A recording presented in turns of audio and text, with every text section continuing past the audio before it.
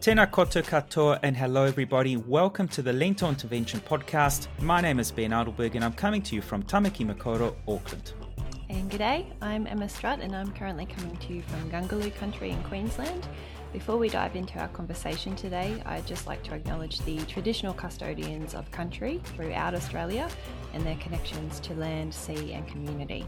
The Lento Intervention is an Australasian educational and advocacy platform dedicated to raising awareness about the current climate and health crisis. And on this podcast, we invite guests to chat about topics that will inspire you to take action to improve your own health and the health of the planet. So please subscribe to and share this podcast and visit our website for the full show notes. And don't forget to buy us a coffee if you'd like to support our work. Conversations based on science to raise awareness about our growing climate and health crisis. That's what we're about, and our recent episodes have certainly gone deep into some key areas. Now, in this episode, we are hoping to focus a little more on solutions, achievable solutions. Or are they? Emma? Dum, dum, dum. So today we're sitting down with Dr. Jack Santabarbara, a retired CEO and academic who wears many different hats, including author, environmental activist, peace activist, and philanthropist. For many years, Jack has been writing about and focusing his work on topics such as environmental concerns, economic models, energy concerns, social justice, sustainability, all very big topics to unpack. So Ben and I are very much looking forward to this conversation. I think it'll be a very thought-provoking discussion today. Jack, thank you so much for joining us. Pleasure to be here. I look forward to our chat. Now, you are a referral from Dr. Mike Joy, I'm going to say a loyal supporter of ours. And so high expectations, but before we no pressure. But as I always say, like a good story, we always want to start with a bit of a background, get to know our guest. And as Emma alluded to in her intro, you have your fingers in so many pies, have had in so many pies as well. Tell us a little bit about yourself, your life journey. Yeah, well, I guess one of the reasons I've done so many things is because I'm so old. It gives you lots of opportunities to try different things. I sort of started my education with a PhD in experimental social psychology and did a PhD in conflict resolution. And I followed that up with some academic work, teaching and studying, and then started doing some consulting around various things, largely program evaluation type things, evaluating social and health programs. And this is back in Canada, many decades ago, a long time ago. But along the way, I married an Australian gal who came to Canada to study. And we had a child around the time that Ronald Reagan was talking about a winnable nuclear war. And I remember Joanna holding Jeff in her arms and saying, "This is not good. And I need to do something about it." And so she was a physician. And so she joined the Physicians' Peace Movement. It was an international group that actually won the Nobel Peace Prize back, I think, in '85. Again, a long time ago. But that experience brought us in touch with a number of physicians from around the world, including physicians from the third world, and Nicaragua in particular, which is, as you're aware, one of the poorest countries on the planet. And we were invited to visit our friends there, which we did. And that was a real eye-opener. You know, it's one thing to read about poverty and see pictures about it, but to actually be there and experience it firsthand was quite a shock in some ways, but also an incredible education, and help us to understand what was really going on. And what our friends helped us to understand was that a lot of the problem was with the developed world and the way we were developed and developing and basically exploiting them and keeping them undeveloped. And that got me interested in alternative economic systems, which then brought and led me to the topic of ecological economics. And I don't know whether you've come across that topic. It's to be distinguished from environmental economics. They're two quite different branches. Environmental economics, which is something people are generally more familiar with, basically looks at this whole issue of externalized cost. You know, if a coal plant spews out pollution and dirties someone's laundry, that's an externality that the coal plant doesn't pay for, and the families whose laundry's dirty has to rewash it, and they pay for it. Well, as you're well aware, there's a whole range of externalized costs. And what environmental economics largely tries to do is to internalize those costs, is to count them. And while there's some value in that, there's also quite a few problems with it, which I won't go into because it's probably a bit of a side issue. But I just wanted to distinguish it from ecological economics, because environmental economics basically accepts all of the assumptions and premises of neoliberal economics, our dominant economic system. Whereas ecological economics takes a totally different approach. It really reconceptualizes economics and tries to base it in science. That's where the ecology comes from. And even though it's ecological, it has a strong input from physics and thermodynamics. And again, we won't get into that because it's probably a bit too esoteric. But the point is, it's an economic system that takes into account the realities of the real world, which our current economic system does not do. That's perhaps the most important thing to appreciate. And so it really looks at the whole issue of biophysical limits. You know, if we're going to have an economy to meet our needs, how do we do that in a way that recognizes what the biophysical limits are? So coming back to sort of my personal story that you asked about, is as a result of learning about ecological economics and trying to understand, you know, how our dominant economic system was actually having an impact on the broader world. I saw it primarily in social terms. But when I started a business and ran it for 20 years or so and sold it because I got interested in doing more in this area of ecological economics, even though I'm neither an ecologist nor an economist. But what interested me was the whole issue of limits to growth. You know, I had read the book, Meadows, The Limits to Growth, and I understood it, but I always thought it was something in the future. And then when I sold my business at the end of the last millennia, I took a course in climate change at the University of Toronto. And it just blew my mind because I realized for the first time that we had actually gone beyond the limits of the natural world.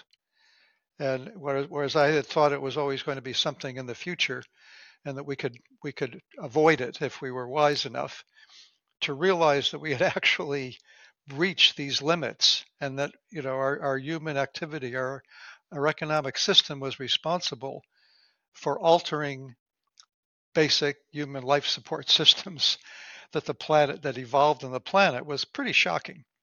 And so that led me to, you know, look at the climate issues, and that inevitably brings you to the energy issues, because energy, of course, drives everything. And that was the second big shock because it came to realize that the sort of future that we had anticipated and was the sort of dominant theme of what our future is going to be, about unlimited growth and progress and all these wonderful things, when you realize that the role of fossil fuels in the development of our current civilization and the fact that fossil fuels are, first of all, non-renewable. So at some point, they're not going to be available. But more than that, to realize that a topic that really loomed up large for me was net energy analysis. And is that something that's familiar to you, folks, or has been talked about in your series? Definitely in our talking points to delve a little deeper in there for sure. Yeah, well, it's a very simple concept, although it's largely ignored. But the concept is simply that it takes energy to produce energy, and it's kind of like a paycheck.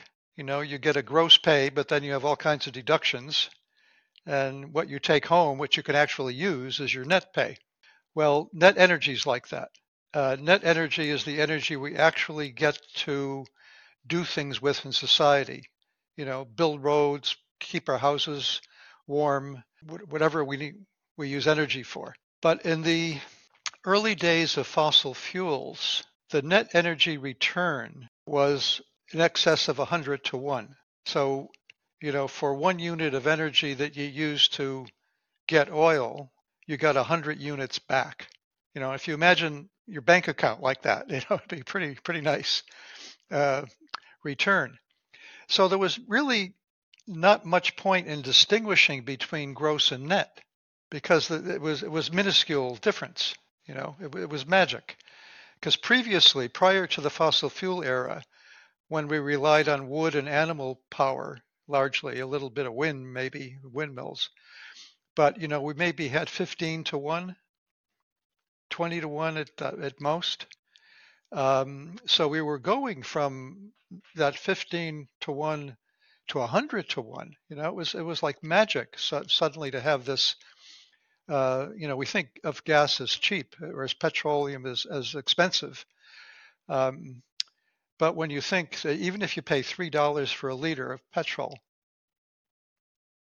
how far can your car go, your vehicle, on 1 liter? Maybe 30 kilometers, depending upon your fuel efficiency. Well, think of pushing your vehicle 30 kilometers and the amount of energy involved. And would you do that for $3? Is that the way I was thinking the your... amount of calories it would take me to run 30 Ks and the amount of energy bars and gels and all that. Definitely not $3. Exactly. Well, think of pushing, a 2,000 pound or a kilogram, vehicle that distance, and that's what $3 of petroleum does for us. It's magic, really, when we sort of step back and think about it. And we're the engineers who work in the petroleum industry are very clever, so they knew how to get the easiest to obtain energy early on. They went for the easy stuff. And now our net energy from petroleum or from fossil fuels in general is down from 100 to 1 to currently around 20 to 1 or even less. So we're actually approaching what the pre-fossil fuel era net energy return ratio was. But it's been hidden because we don't feel it because we rely so much on embedded energy. I mean, here we are using this complex high-tech computer system to communicate with each other in 3 different locations. And think of all the embedded energy and all of the, not just our headsets and our PCs, but our homes, the furniture in them, the power system that keeps them, lit and warm and so on. So we're living with an enormous amount of embedded energy that we've used over the last century and a bit, but primarily in the last 70 years. It's really if you look at the curves, the uptake is really very sharp around 1950. That's when petroleum started to be used in larger and larger, ever larger quantities. And that's when population increased. It's when GDP increased. It's when water uptake increased. It's when a whole range of things changed and happened. And now we're in a situation where we have to deal with a whole range of things. Ben, you talked about solutions. We want to talk about solutions. Well, we're in a predicament that I'm not sure has the kind of solutions we're used to. You look at a problem, you do some problem solving, you do some brainstorming, you come up with options, you choose the best, and hopefully you can eliminate the problem. Well, we've gotten to a point where we may be beyond that, and we're going to be suffering some of the consequences, and that's what's really scary, and but hopefully also motivating for people, because there's something about in the communication industry, you talk about you have to be positive all the time. Yes, but we also need to understand the value of fear. Fear is a human response that evolved to give us a warning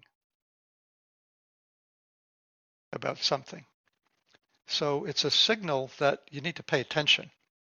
It's a signal.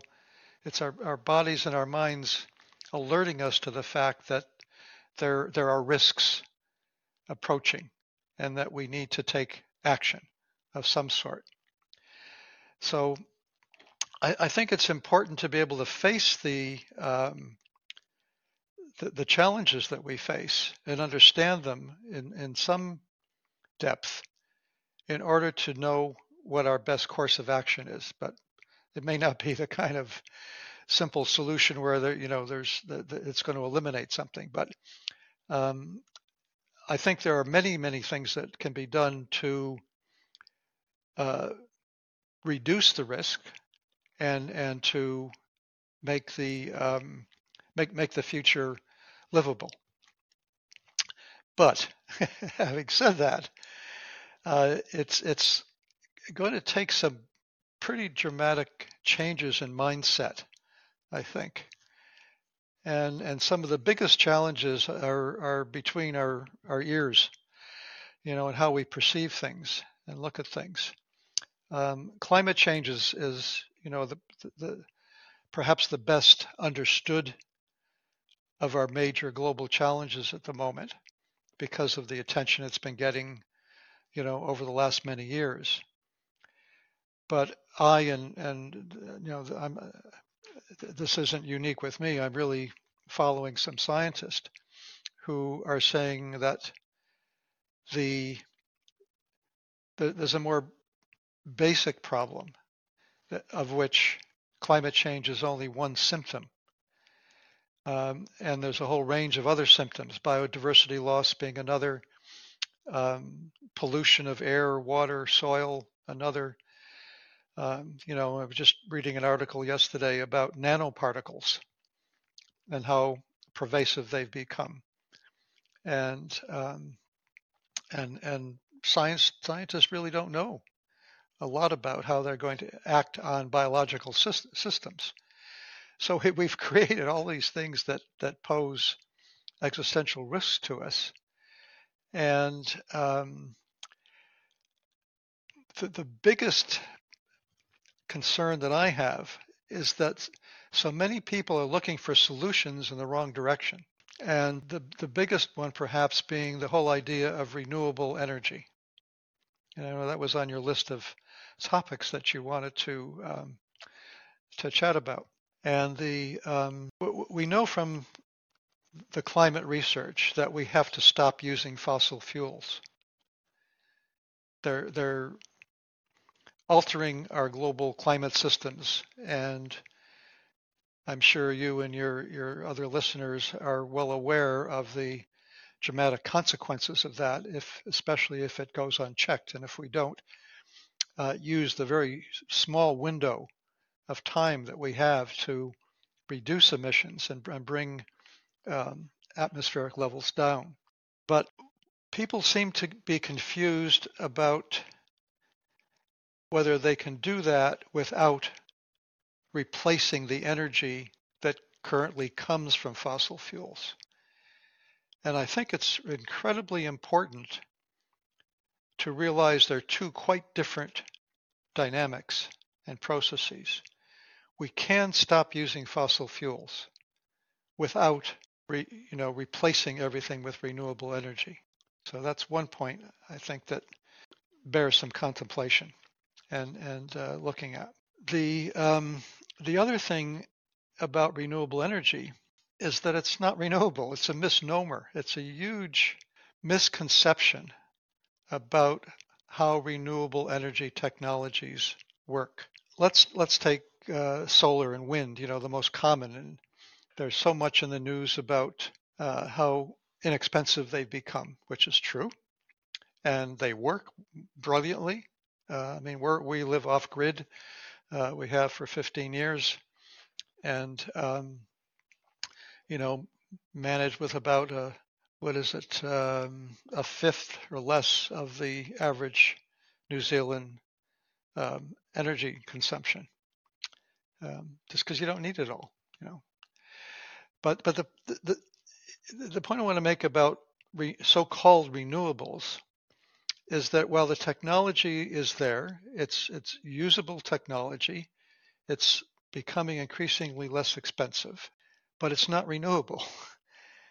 Okay? The sun and the wind are renewable. I mean, as long as the sun is in the sky, we're going to have solar power and wind. I mean, everything goes back to the sun.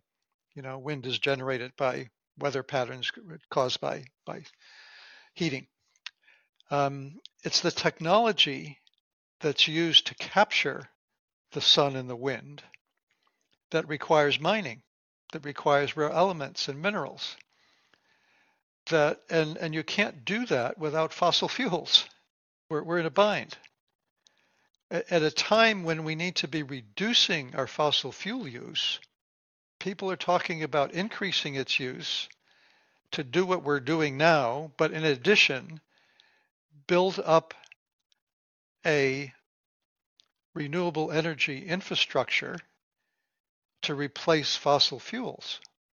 And there's several problems with that are really important for people to understand. I want to come back to net energy as one of the important issues with respect to that. And all so-called renewable energy sources have lower net energy returns than fossil fuels.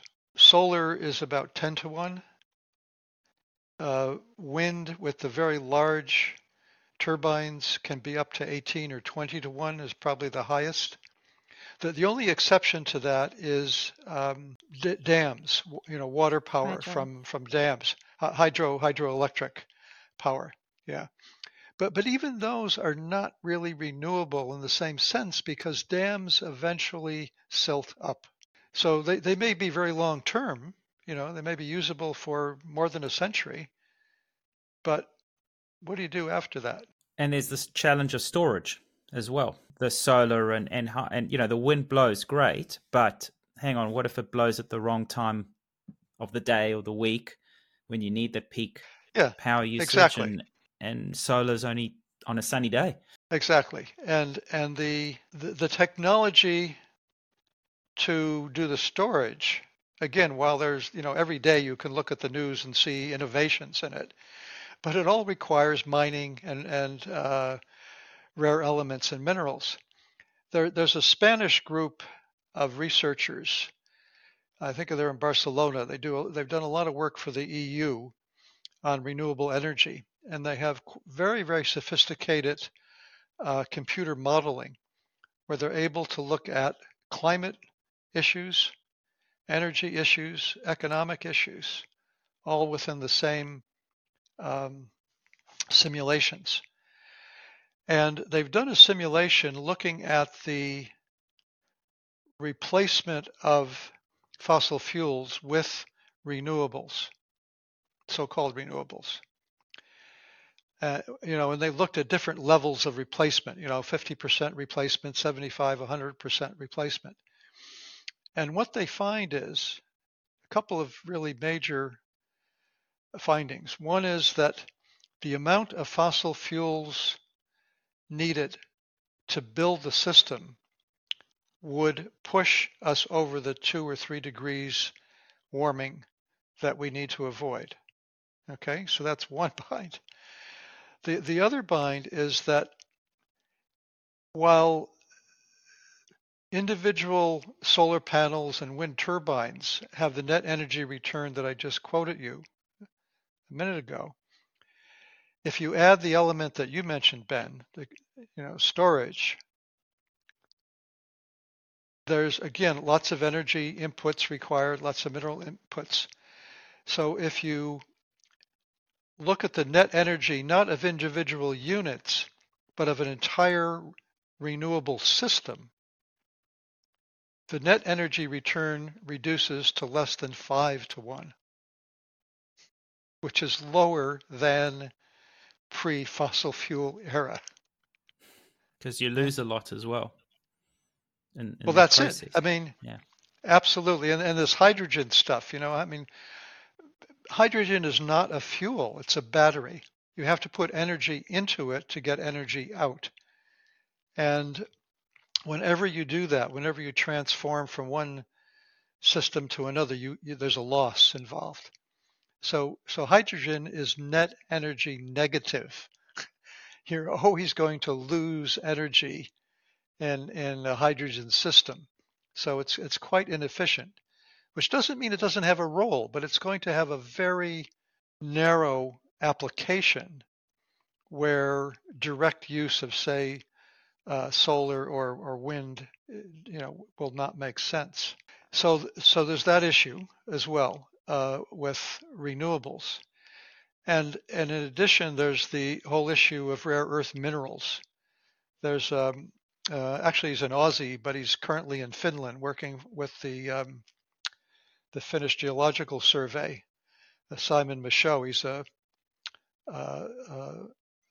I think he's a geologist. He's worked in the energy field for quite a while, and he's been looking at the global supplies of these rare earth minerals, and there just ain't enough. If the amounts required by the ramping up of a renewable replacement system were to be used, or the amount needed is in some cases in excess of the known reserves for those particular minerals. Oftentimes, it's done in poorer regions of the world too, isn't it? Where corporate responsibility is a bit questionable. So then you're opening social injustice. Yeah, absolutely. I mean, even displacement of communities. Well, there's that, but there's also the other aspect is that, if anyone's going to get access to whatever minerals are available, it's going to be the wealthy northern nations.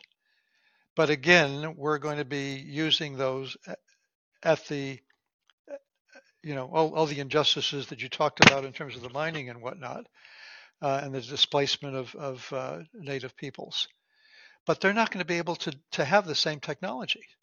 We're going to be depriving them of the same technologies that we're going to be developing. The point I wanted to make was that in terms of renewable energy systems, there's the issue of low net energy, there's the issue of storage, there's the issue of rare earth minerals, there's the justice issue about whose land those rare minerals and so on are on.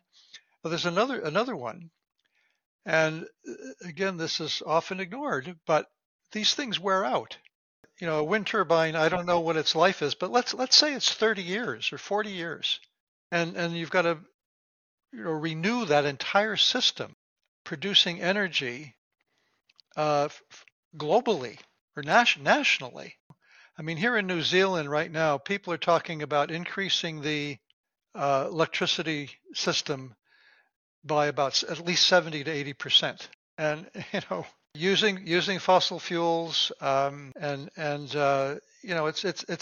just clear, so obviously unsustainable from an ecological perspective, putting aside all the social injustices and inequalities and so on. It's staring us in the face, but the technology is so sexy and so seductive that we go for it. We've relied on technology. We're using technology. Technology is wonderful. It's magic, but it's not our future. It's not our long-term future. And this is what is, I think, very shocking to, people who really want to grapple with these issues and understand them, of how different, life needs to be. And it sounds scary, but it doesn't have to be scary. It's only scary because we haven't really thought about the alternatives. And we can get into that if you like. But why don't I stop there? I kind of been going on and give you a chance to ask any questions about clarifications or taking them in a direction that you think would be helpful. Yeah. We've got a number of questions. Emma, do you want to go first? Because that's we No, banked go them for it. in our heads. You had one stored up before we. I did. I mean, look, there's a number of questions, and how far back do we go in this discussion so far? But it's the externalities that you've made reference to a little earlier that we don't take into account, and you've spoken about the net energy cost or the cost or net energy or the cost of energy. You mentioned one thing. I mean, this is more clarification, because you mentioned that the net energy for petroleum used to be 100 to 1, and that's now down to about 20 to 1, maybe even 15. The first question, why? Is that because of fracking and the difficulty of now extracting more of that crude oil out of the ground, or what's pushed that cost up, or that ratio down rather? Yeah, well, many people have seen the old oil wells from the early part of the oil era, with these huge wooden tower structures, and there'd be oil spurting out the top. Okay, yeah. Well, that's what is called conventional oil. And conventional oil is where there's oil and gas mixed together in the ground. And the engineering task was quite simple. You figured out where the deposit was, and you poked a hole in the ground. And then you stood there with your containers, and it got pushed out, and you just collected it. And that's why it was 100 to 1. It was truly magic. Well, every oil well generally has more oil than gas. So before all the oil is pushed out, the gas is dissipated. Okay, so it runs out of gas before it runs out of oil. So what the engineers do is to pump other gases, even like carbon dioxide or even water. I mean, Saudi Arabia pumps seawater into Ghawar, which is one of their largest fields.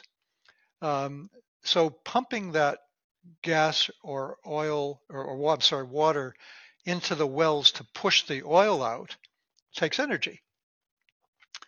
So that reduces the net you get back. Okay? But that's still with a conventional well, and it happens to every conventional well on the planet. And most of the conventional wells have peaked in most nations where they were producing conventional oil, mixed with gas, have peaked in terms of the volume of production that they have. So the engineers have now turned to unconventional sources. This are deep sea, for example, Arctic drilling, tar sands, fracking. I mean, just think of the deep sea oil wells. Think of those enormous structures. They're like tiny cities on stilts that, are out there in the ocean. And they may be a couple of kilometers above the ocean floor before they even get to the soil, where they then drill down below the ocean floor a few more kilometers. All of that takes enormous amounts of energy. The Canadian tar sands, which is an enormous deposit in terms of size, imagine a beach impregnated with oil. That's what it's like. The oil doesn't flow. It has to be heated the sand that they dig up has to be heated with natural gas in order to make it flow through pipes. The Canadians have actually considered building nuclear reactors up in the Alberta tar sands to provide the heat to warm the tar sand gas. Fracking, it's shale oil. It's oil impregnated in rock, so that it has to be blasted apart, often using high pressure systems and liquids that then contaminate water sources. So there's huge amounts of energy inputs to these unconventional sources, and that's what changes the net energy equation. There's another really interesting to me and an important point I think about it, and that is that the people that research these things, and there's several groups around the world that do this kind of research on net energy, have a hard time getting data about this stuff, because some of the largest oil producing companies are national companies. They're owned by sheikdoms or basically private parties. So they don't have to disclose certain kinds of information from which these sort of data can be analyzed. So that's part of the problem. It's just not good. Well, there's data that's good enough to get a general idea of what's happening, and there's clearly a decline in net energy from petroleum. There's also enough data about natural gas, and that's also declined.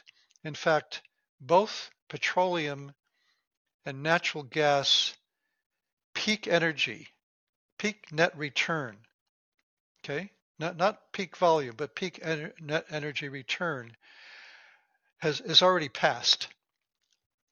Like we're never going to have the same net energy return from petroleum or natural gas that we have in the past. Peak net energy return for coal hasn't happened yet. And that's one of the reasons why we haven't felt the decline from the other fossil fuels as much as we will in the future. But coal is projected to peak in net energy return terms anytime in the next 2 decades. So within your lifetimes, it's going to happen. And that's going to be very dramatic, because all the fossil fuel sources will have passed their peak net energy return features.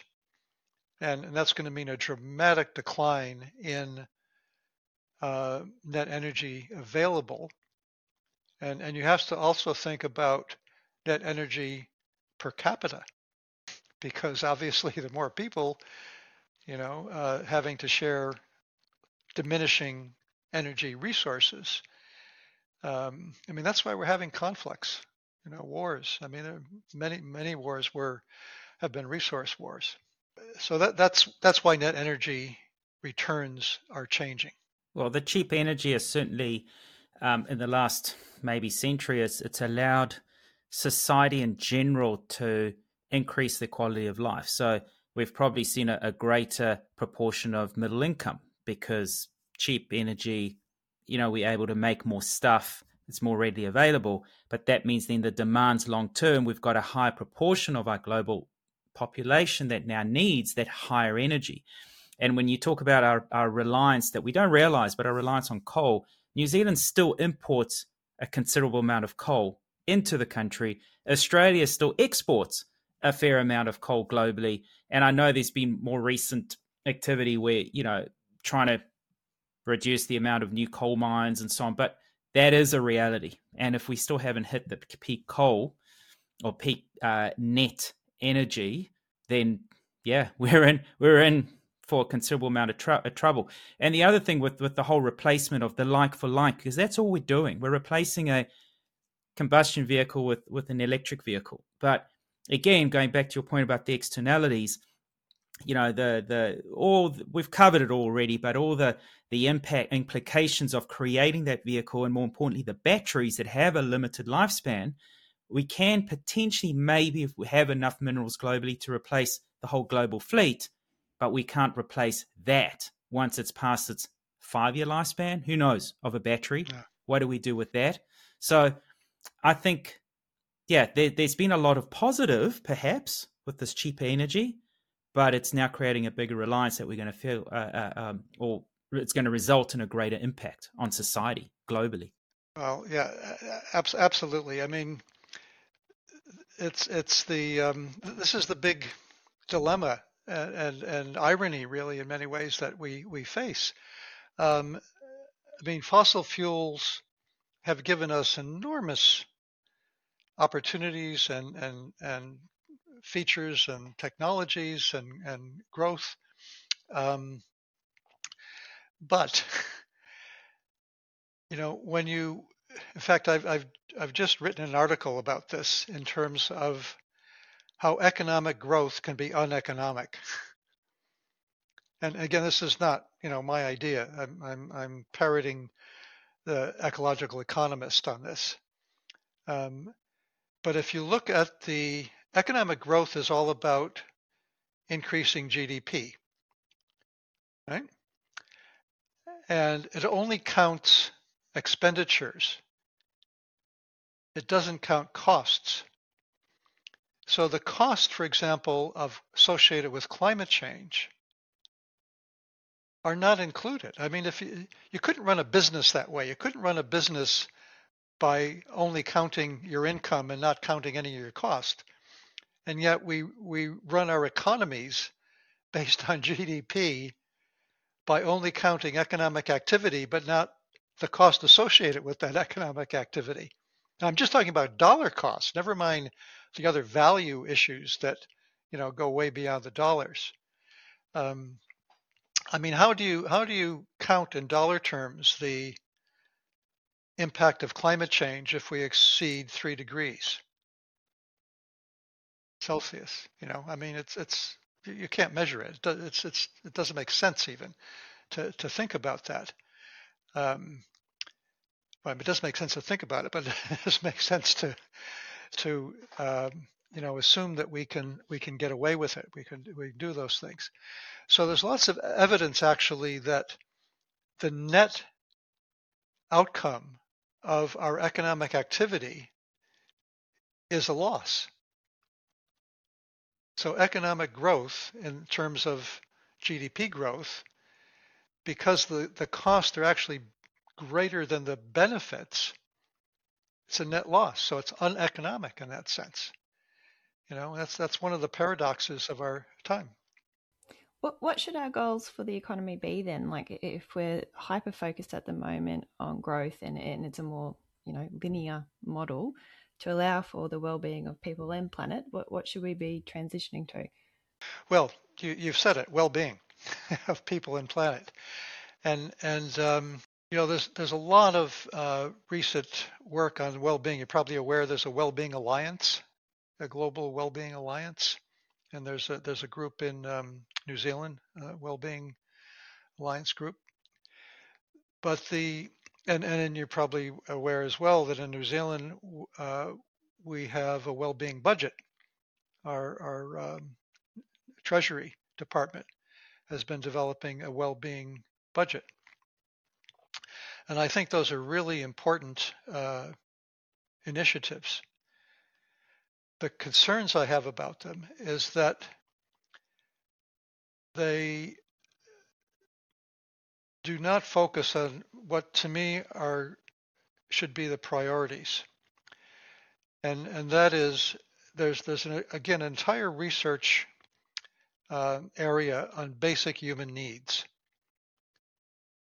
These are needs that transcend time and culture, so that they're universal in the sense that if you're human, you need food, water, shelter, companionship, You need a place in community, a role in community. You need a voice in community.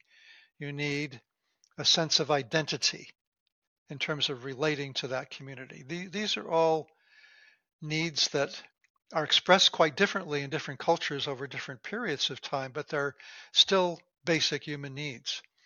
And while there's some, academic arguments about, exactly what might be included or excluded as a basic need, there's enough consensus on the core that to me it's a really useful framework to think about basic human needs, because we take them for granted in the highly industrialized complex society that we have, and we assume that, well, that of course those are going to be looked after. We can deal with the more esoteric, more refined, kinds of issues. But if we're really moving to a lower energy future, we need to start thinking about how we use energy. We are incredibly wasteful of energy. I mean, our most basic energy source is food, right? And we waste 30 to 50% of the food from the farm is wasted. And it's done quite differently in different parts of the world. In poor countries, they lose a lot to storage. Mice and rodents and vermin get into it. But in developed countries like ours, most of it is wasted between the supermarket and the garbage can. We grow here in our home as much of our own food as we can. We rarely have a meal that doesn't involve several items from our garden or our storage. And to me, wasting a little tiny item of food is one of the biggest sins you can commit. And yet we take it for granted because food used to be cheap and it's getting more expensive, and that's just going to continue. But understanding what our basic needs are and working together to ensure that those basic needs can be met in an equitable fashion, to me, is one of the big conversations we have to have in communities of all sizes. Whether it's a neighborhood or a state or a region or a nation, and globally, because we've been indoctrinated. I don't know if you folks or your listeners are familiar with a BBC documentary called, let me hope I can remember the name. Yeah, it's A Century of the Self. It's a documentary about the role of the marketing and advertising industry in the developed world and how it has indoctrinated us to expect that our wishes, not our needs, but our wishes would be fulfilled. And it's an interesting documentary because it very explicitly states that its purpose was to create these wishes beyond needs so that our technologically advanced manufacturing systems could continue to be productive by producing stuff that people would then demand because it satisfied their wishes. That way of thinking seems to be quite essential for continuing with economic growth, doesn't it? Making sure that people are buying things to keep the economy ticking over.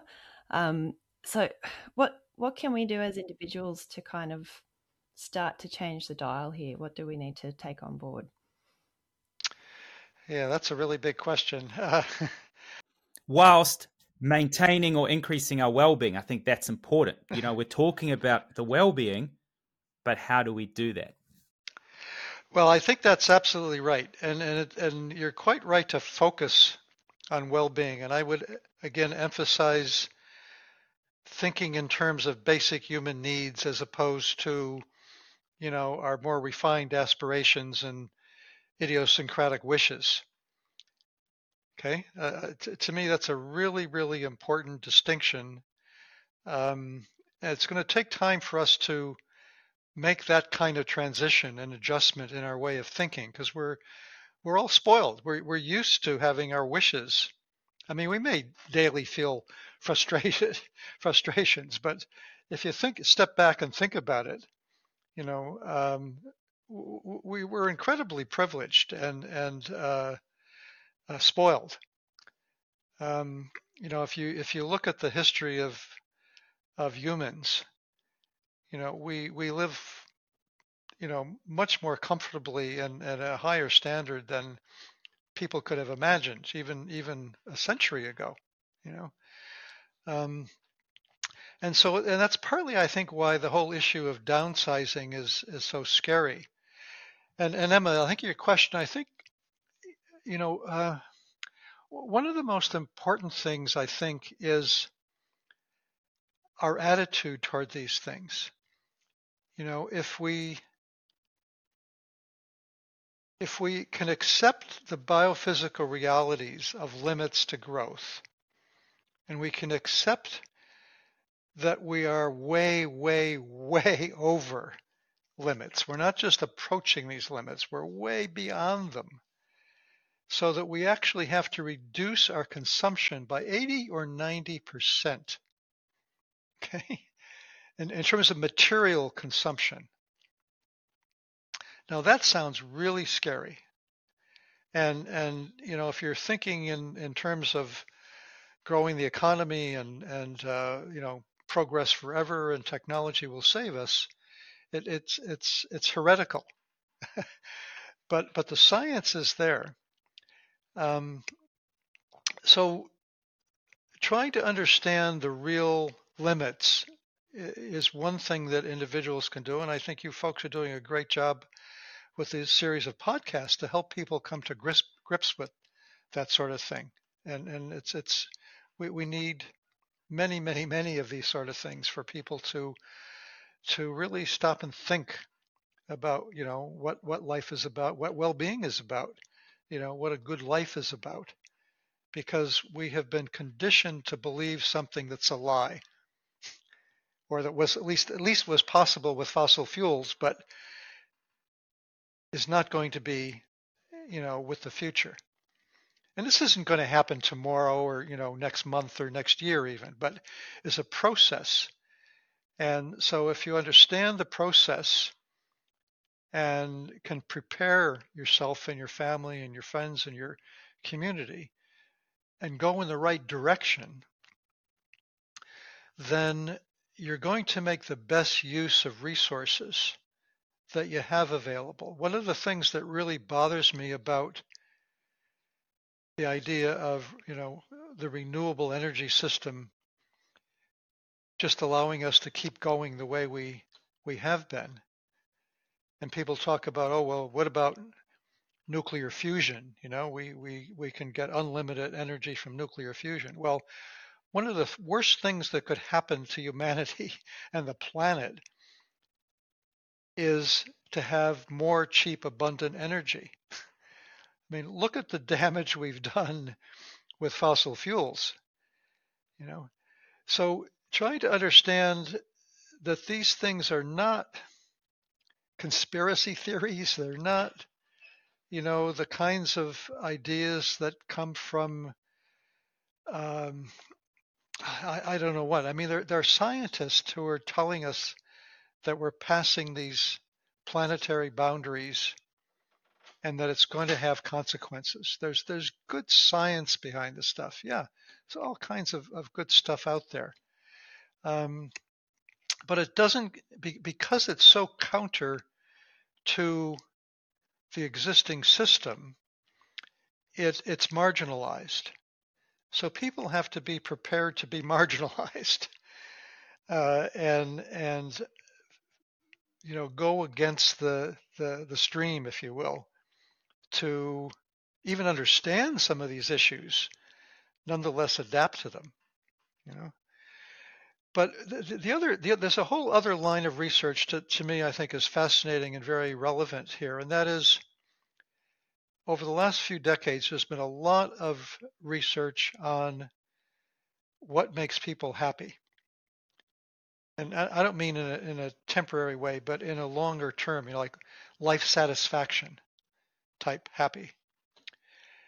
And, gives people a sense of having a satisfying life.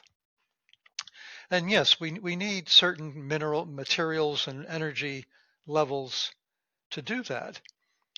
But what's really, really interesting is that you don't need a lot of material and energy resources to meet your basic needs, because basic needs can be satiated, right? You can eat just so much, you can be just so warm. You can be just so protected with a structure, with a shelter. So one of the important things about basic needs is that they can, in fact, be fulfilled, whereas our wishes can never be. Where our wishes are endless, they're infinite. We have incredible creative imaginations. We can always think of something more that we might like. So if you look at the curve of, say, either income or energy, and over very low levels, there's a linear relationship between any kind of well-being measure, whether it's happiness or more objective measures of well-being like access to nutritional food. At very low levels of money or energy, there's a linear relation, but up to a certain level, it levels off. You go beyond a certain income or a certain amount of energy per capita available to people, and they're not any happier, or they don't get more nutritious food or better health care or better education. It levels off. And yet the levels at which it starts plateauing are way below what our nations or the developed nations use. For example, in energy terms, one of the units of energy is a gigajoules as a measure of energy. And there's lots of research that shows that about 100 gigajoules per person per year of energy is quite sufficient to provide lots of well-being measures, have well-being basically satisfied. 100 gigajoules per capita per person. North America, the per capita energy consumption is 350 gigajoules. 3.5 times. I don't know about Australian data, but New Zealand have one of the highest energy consumptions per capita. We consume about 200 gigajoules per person per year of energy. Double what we actually need. Okay. So understanding some of this, I think, is important, because to get to your question, Emma, which I really haven't forgotten, is, what can people do? Again, a lot of it is understanding, taking the effort to listen to podcasts like you guys are doing, understand what these issues are, and realize that they're not as scary as the marketers would like you to believe, because the marketers want you to believe it's scary because suddenly their marketing is not effective anymore. Suddenly they don't get to, sell stuff and create needs that are artificial and things that are unnecessary, and GDP isn't increased. So, it sounds simple. In some ways it is, but it's very, very challenging, just because so much pressure and so many of our norms and institutions are oriented toward growth. Our money system doesn't work unless there's growth. So changes are needed in those big institutional things. But one of the things people can do is spend as little money as possible. The less money you spend, the less damage you do to the environment. The more you can become a prosumer. Have you heard that expression, prosumer? The combination of being a consumer and producer. And to me, one of the most important things people can do is learn how to grow their own food. Basic energy source. It's fun. It's pleasant being outside. It's healthy. It's local. It's cheap. There's and if you do it together with a group, it's all the more fun and more productive. It's actually more efficient to do things that way. So there's lots of things that can be done at a very personal level, but it's not like there's a formula. It's everybody's smart enough to figure out how to do these things if they have the right mindset. And the way people do them will be different, in terms of their circumstances and where they live and their histories and so on. So that's why I'm emphasizing the mindset as being so important, and rejecting the mindset that growth and technology is what we need. It's not. What we need is focusing on basic human needs, human well-being, and working together to achieve those things. And there's a lot that can be done. One of the things we're just this past weekend, we had in our little neighborhood here, we had a meeting, about a half a dozen of us, about a car sharing program. You're probably aware there's some companies now operating with car sharing programs, largely in big cities where the density, makes it feasible for them from an economic point of view. Well, I want to try to demonstrate that it's possible to do that in a neighborhood, where people can walk and, to a neighbor's to pick up a vehicle and use it. And if you have a system in place to car share, then it's also very easy to ride share. And so if you can actually reduce the number of vehicles that a group of families need, and you have fewer vehicles on the road, traveling less kilometers, then you're reducing consumption. Replacing our fossil fuel fleet with EVs is a ridiculous idea, because you've got producing EVs uses more fossil fuels than producing an ICE vehicle. So again, are we really going to build up an EV fleet across the planet with using fossil fuels at a time when we need to reduce them? It doesn't make sense. We have to think about reducing our consumption, spending less money, figuring out how to do things, whether it's clothing, whether it's food, whether it's shelter. There's lots of things that we can do together to do that.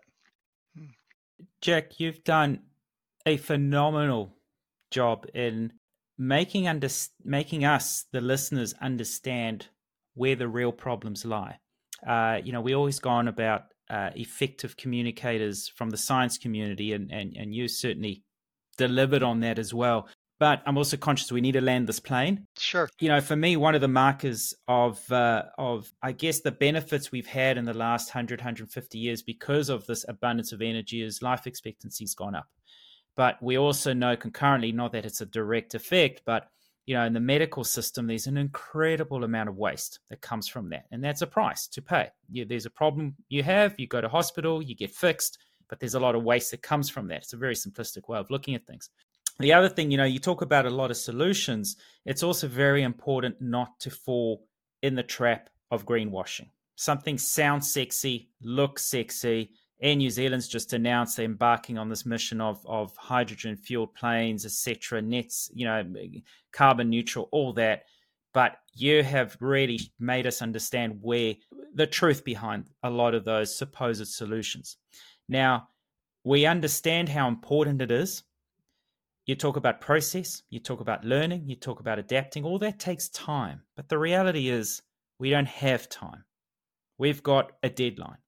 So my final question to you is, we know we need to embark on change. We know we need to start getting comfortable with the uncomfortable. And I only use the word uncomfortable because it's different to what we've become accustomed to. We know it needs to happen. My final question to you is, will it actually happen? And will it happen soon enough? Well, I mean, that's not up to me, unfortunately. It's up to all of us. I think that's, I'm not sure what else I can say about that. It really is, it really is, it's about doing what you're doing. Again, I've commented a couple of times on how important what you guys are doing with these podcasts and helping people, alerting people to these issues, because this is what it's going to take. It's going to take just repeating and repeating and repeating. And, when I want to say a couple of things, about the greenwashing and and the tech is going to save us stuff. Whenever anyone talks about a new energy technology, I always recommend to people, ask what the net energy return is of that new energy technology, because it's generally an ignored question and topic. What is the net energy return of that technology? And what would the net energy return of a system with that technology be? Because it's not just the individual unit. You have to look at it in terms of a system. And I told you about the work the Spanish group has done to show what the very low net energy from a system. If it's a company that's recommending it, is selling something, be very skeptical. Be very skeptical. If it's a community group doing something together, that's where I think we're going to see some real change. And the community groups who are doing stuff, whether it's a car sharing program or a community garden, or just helping each other with whatever, sharing tools, sharing knowledge. I mean, repair cafes, where people help each other fix stuff, rather than throwing it out or replacing it. Lots is happening in those sort of informal areas, and it's going to be very hard to change the system. The system is so powerful, so ingrained, so dominated, so self-reinforcing, that we really need to, as much as possible, create new systems for doing things, for helping each other, for meeting our basic needs together. Now, I mean, I'm not advocating, going living in the woods and, isolating yourself, because it's not practical. But as much as, again, it's a mindset, learn to not pay attention to advertising. Train yourself to avoid advertising. It's deadly. It's not your friend. Find the community groups, and if there aren't any, start one. There's bound to be people in your community who are concerned about these issues and are looking for ways of working with other people to do stuff. It's not going to be easy. People are people. There's always going to be conflict, but that's part of what it's all about. Is learning to work through those issues with each other. Because ultimately, it's not going to be government. It's not going to be business that provides the. I'm not going to say provides a solution that gets us out of this predicament. It's going to be working with each other and helping each other. That's would be my message. Thank you so much, Jack. We really, really appreciate your time. This valuable conversation, and I know our listeners will probably have to listen to this 2-3 times to make some really good notes, but hugely invaluable. Very much appreciative of your time. So thank you. Thanks, Jack. You're very welcome. And again, thank you guys for doing what you're doing. Good on you.